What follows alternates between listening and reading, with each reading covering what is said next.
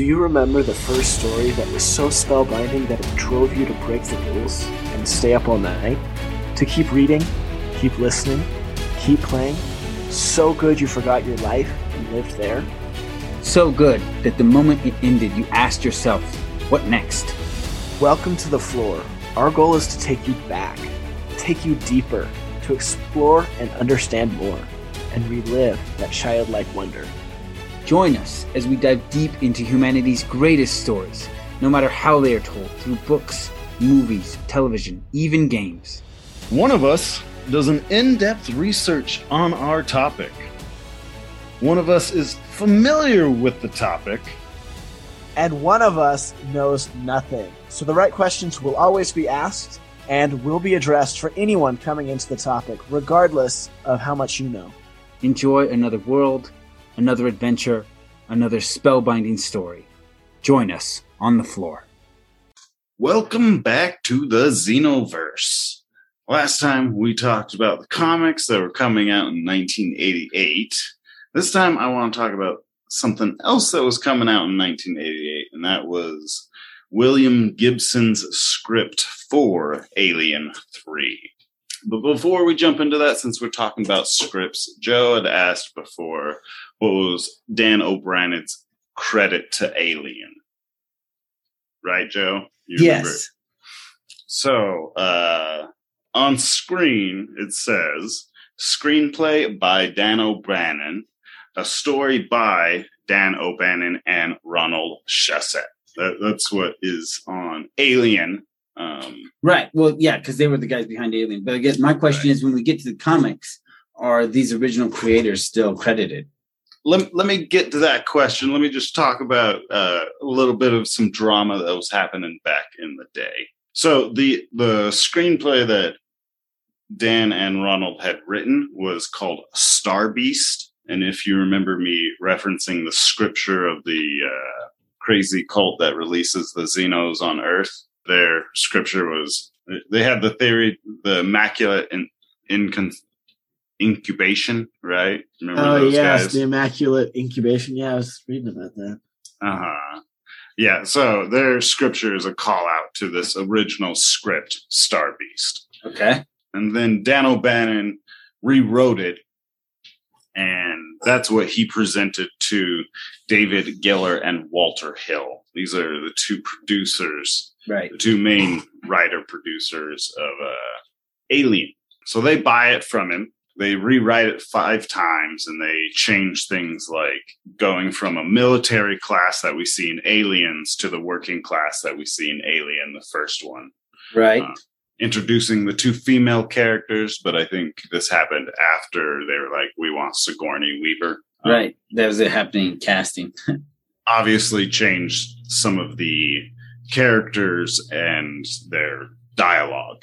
They argued about how this credit should happen, and they ended up having to take it to the Writers Guild, and they went in favor of Dan O'Bannon because they didn't really change any major plots to it. And Walter Hill takes Dan O'Bannon to court over it as well. And so there was quite a battle between these guys. The court favors in Dan's opinion again. It's still saying, be like, guys, you're just tweaking dialogue. You haven't changed his story. It's still his story. So but they turned left in the corridor, not right. But it led to the same place. Like, that's not your story. So even after losing this court case, they still are like, anyone who still wants to talk about this, I still think it's wrong. I think we still should get more credit. And, and they were making a really big stink about it. And it was like hitting tabloids and stuff. That just sounds like a good PR agent, right? Yeah. So you would have been finding this in your tabloid magazines in this era when people talking about movies or sci-fi and things of that nature.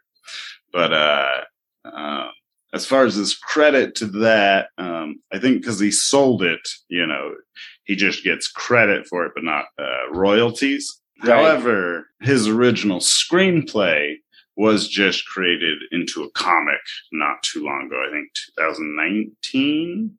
So Star Beast, the original screenplay? This would be Alien, Dan O'Bannon's original screenplay before being changed by David and Walter. Okay. So, but it would be a lot closer to what Star Beast was. Right. What is it? In one of the classes for screenwriting, they have the original script for Back to the Future. Mm-hmm. And there's a lot that's the same, but there's also a lot of things that are kind of different as you go through it. And but because there's not like a lot of licensing on the original script, because that's not what's turned into the movie, it's either free or very cheap to access, which is why that is the version you read in film class as opposed to the cinematic version. Of which one? Back to the Future? Back to the Future. Okay. Oh, yeah. Nice. Okay. They're good movies, man. That's the stuff that I was able to find to help answer that question, because I know I really was falling short last time. So basically, to recap, Dan O'Bannon? Yep.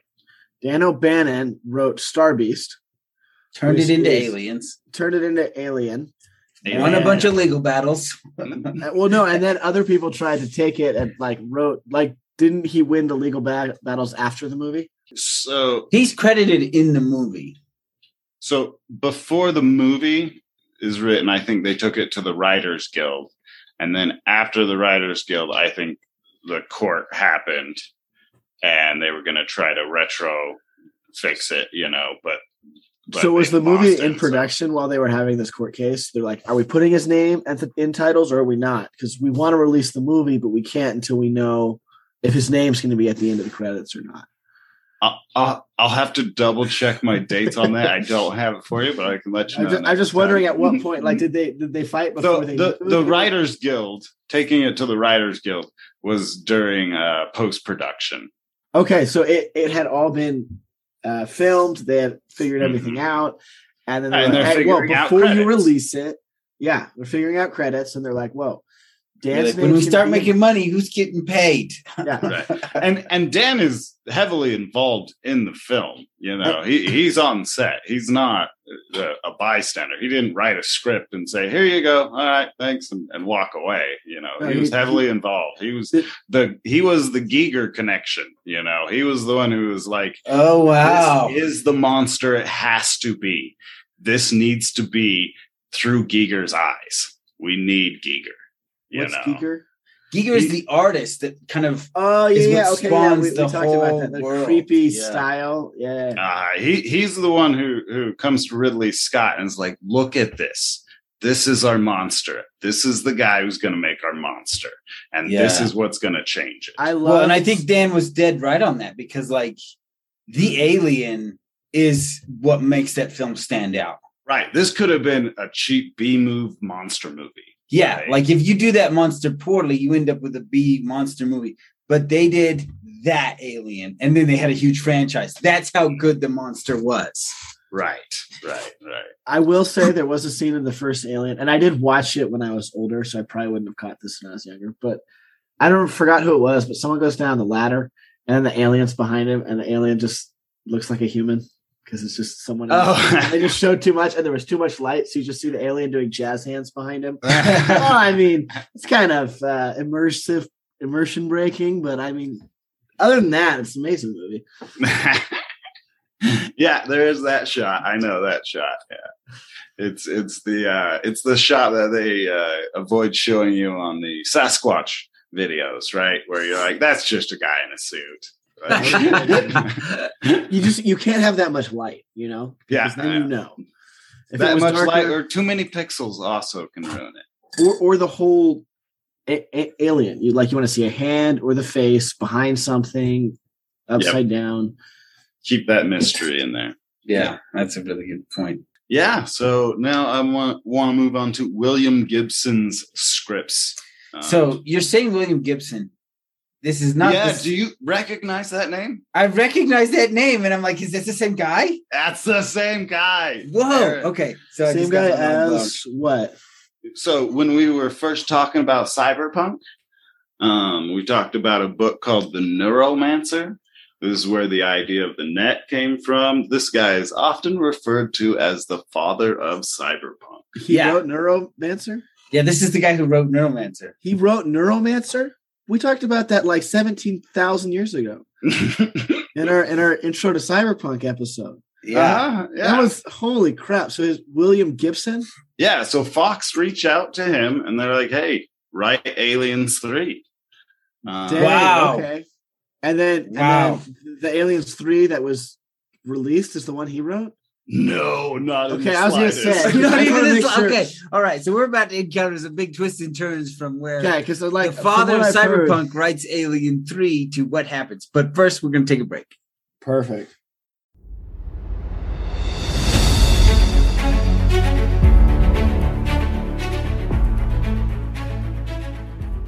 Okay, so we have been mentioning at the end of our episodes recently about the treasure room, how, as Aaron likes to describe it, in the floor we go deep into things, but in the treasure room we kind of go wide. And we wanted to give people who have never been in the treasure room a little bit of a sample. So going forward, we'll probably be putting in little bits and pieces here. So here is a small clip from the treasure room. We hope you enjoy it and are interested in learning more in there.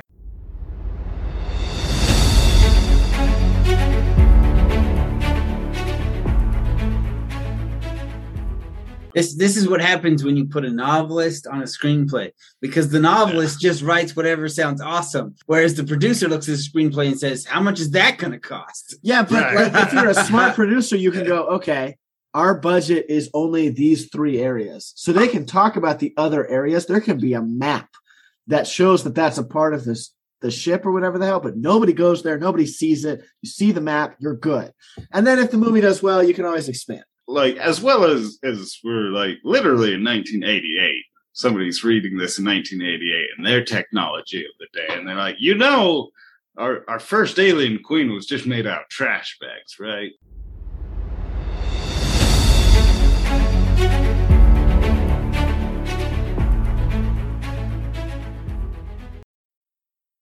All right, we're back. So we just finished a lengthy discussion about Dan O'Bannon, who is kind of the, I guess he is the grandfather of all the aliens. He comes up with he finds the work of the artist Giger, and he turns this into a monster movie called Star Beast. And this will eventually become Aliens, but between then and the final release of the movie, there's a lot of legal battles and script rewrites and everything that happens and finally goes down. But it is Dan O'Bannon and Giger who really kind of create the heart of Aliens, which is that monster. So then we talked about how we had Alien, and then you get Aliens with an S, which is the second in the series by James Cameron, and then William Gibson, who we talked about way back in Cyberpunk.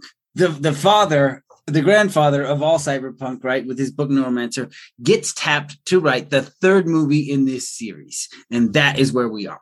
That's right. So he's going to write 2 different drafts. So they're referred to as his first draft and his second draft. The first one is really big, really elaborate. We're clocking hundreds of aliens. That gets rejected by the studio. So he takes it and he kind of simplifies it and brings it back down, and not so wild, not bringing so many new, big, complicated ideas, kind of streamlines it a lot more. Mm-hmm. So, well, and I can kind of see this coming from Gibson, having read Neuromancer, because picking up Neuromancer, I don't think this is an incredible story. Picking up Neuromancer, I don't think the characters are awesome, and I really like them and want to follow them deeper into the next piece of the story. Picking up Neuromancer, I enter a world unlike anything I've ever encountered, and it is deep and rich and amazing. And the heart of his work is not his story, but his world. And in tapping him for Alien 3, you tap a man whose best talent is world building, and you're giving him a world that is already built. Mm-hmm. Yeah. And he's building upon it, right? He is. Some people do say his script sounds a little bit like he vaguely remembers watching Aliens, just because he takes some pretty wild turns. But I still really love this story, and I am 100% on board. And one of the reasons I wanted to tap on this story is to show where he's already influenced some of the coming stories through Aliens, as well as I think this might be a little bit something that will get tapped into when we see the FX series that will be coming out of Aliens. Wait, so there's an FX series in development right now? There is. Yep. I believe it's coming to Hulu. Okay, now here's the question. Will this be about the aliens, or will this be a Raised by Wolves things where they're like, it's in this world, but No, this will definitely be an Aliens. I don't think this Isn't will the be an title of it Aliens called versus Aliens? Predator, or anything like that. This will be Aliens. What's the title of this TV show called? Unreleased title. Oh, still. We do not have the title. Still working it. We do have the director, Noah Hawley. He's been known for Legion, Fargo, and some Bones episodes. Oh, I watched Bones with my mom. It's a good show. Yeah. So he's the one taking over the FX series. Honestly, I think you should have put the Walking Dead team on that, right? Like, they really seem to fit because it's kind of a horror genre, right? And that's what the Walking Dead was, and the Walking Dead was really well done. I mean, Bones was really well done, but it's a different genre, right? That's murder mystery. This is the same genre being done right. Yeah, but you could do murder mystery in the Alien universe. You could, yeah. It'd be weird, but you could. Anyway, what do you think did it? The alien.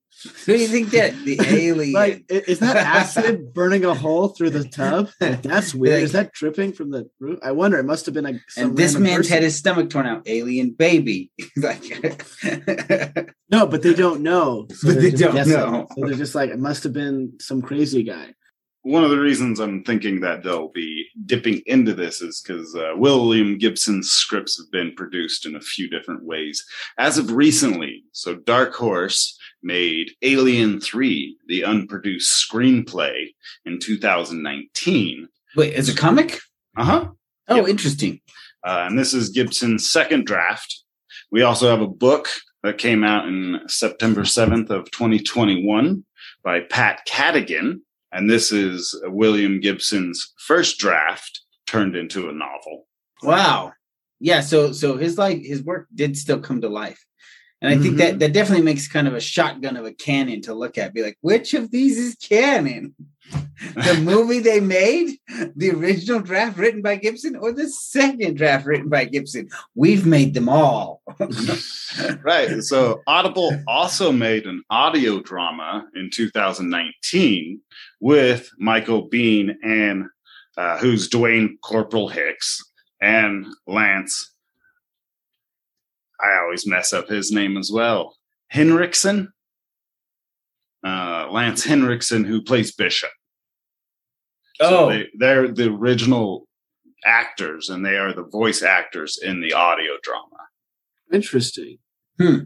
So, as of recently, we've got a book, we've got comic, and we've got an audio drama. So there's really been produced in quite a few different ways. And so I really do like Gibson's non-cinematic versions of the screenplay really got a lot of light. Wow. Yeah. That's well, crazy. like back in the day after these were rejected, like at conventions and stuff, people would have printouts of this script, and they're like, "Hey, we'll sell you, a Gibson printout, and you can read this script." It got rejected by the studio, but we all think it's great. Wow. Well, and I think part of that is that Gibson created Cyberpunk, right? And then he was part of this. His name is powerful. Yeah, this other property that's a really big sci-fi property made it very interesting, particularly because you couldn't see this in theater. It's almost secret, right? Mm-hmm. Yeah. And I think that is a brilliant piece of marketing they did of his work. That is brilliant. Yeah. And Pat Cadigan, she is often referred to as the mother of cyberpunk. Pat Cadigan? Uh-huh. What did she write? Yeah, who is she? It's just a name you threw at me. Like, am I supposed to know that person? Like, what did we talk about her earlier? Is there going to be a test on this? I'll be honest, it's just a name I've seen reference to her. I'm not a big, but Alita, the Battle Angel, that's her. That she wrote that, or she's the actress? She wrote that book. Okay, that's awesome. I like her a lot. Pat Cadigan? Uh-huh. I like Pat Cadigan. Okay, cool. See, this is good information. But I haven't read too much of her material. I would say. Yeah, but she made Alita Battle Angel, and that thing was dope. And I'm sure the book's even better than the movie, and the movie was good. But the one that she's most known for, I think, is called Mind Players. And I haven't read it. I haven't even read a synopsis on it. But that's just, another person who's in the mix of these producing William Gibson scripts. All right. The story starts out with the end of Aliens 3. They put themselves into their hyper chambers and try to launch off to... So are we getting spoilers for Aliens 3 right now? So this would be... He's giving us William Gibson's, and I was just going to give you a little intro to it. Okay, so this is Gibson's version. Okay. Yes. Yeah, we're talking Gibson. And so you're going to start out with Bishop floating through space. They're going to float for 4 years before making contact with anyone. But Bishop, his system's not online, but he's still processing information and thinking, so he kind of gives you a little intro to this and what's happening there. This one's often kind of referred to as the Cold War story. The first one, Alien, is kind of referred to as the truckers. Aliens is referred to as the Marines. And this one is referred to as the Cold War. And it's going to introduce another faction, a communist faction called the UPP, Union of Progressive Peoples. And they will be competing with what they refer to as the capitalists, but it's really Weyland-Yutani Incorporated, and kind of having this Cold War feeling going to it. So I was debating to myself if I should have you guys go enjoy that before we try to go into any spoilers of what this story we are actually out of time. So that's why he's asking now. He's just should we do another episode on it, or are we wrapping up here? All right. I've been floored. What's our treasure room question? Well, obviously the question is, I don't know. So my question would be, would you rather that we have this reemerging of William Gibson's script happening on these different forms, or would you rather that we would have had an Alien 3 that was William Gibson rather than the Alien 3 we got? So let me see if I got this straight. My options are either what it is now, or back in Alien 3 was actually not a comedy. Alien 3 Alien 3 was actually made this way. Well, here's my dilemma here. I haven't seen Alien 3, and I haven't read any of William Dafoe's stuff. Excuse me. So, I mean, I'm kind of at a loss here. I haven't even seen like the third Alien that everyone makes fun of. So I might watch it, and it'll be my new favorite movie. Probably not, from what I've heard, but it could happen. But we'll discuss it further. All right. Well, I hope you've been floored. Now go floor your friends. If you enjoyed this episode and want more on the topic, we record a special treasure room for our patrons after every episode. In the regular episode, we go deep. In the treasure room, we go wide. To enjoy the bonus content, sign up at the fluorite level or higher. There is a treasure room for every episode from August 2021 and on. That's double the content. 2 episodes a week instead of 1. Go to www.patreon.com/FLORE, fantasy and lore. That's FLORE spelled FLORE.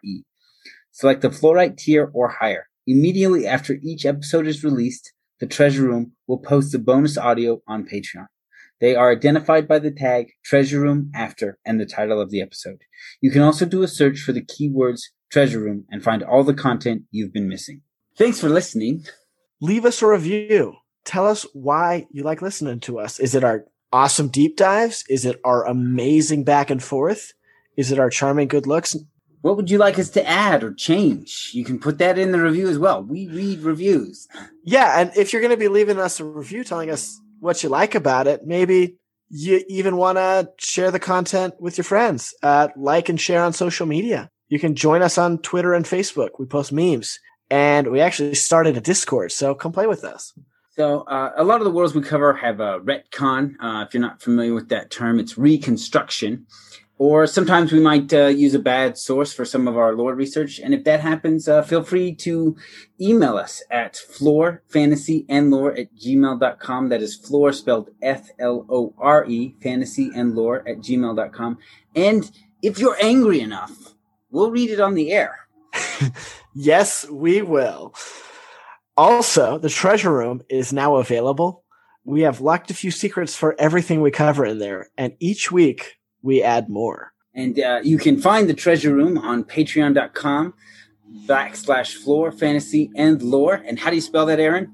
That's lore with an F at the beginning.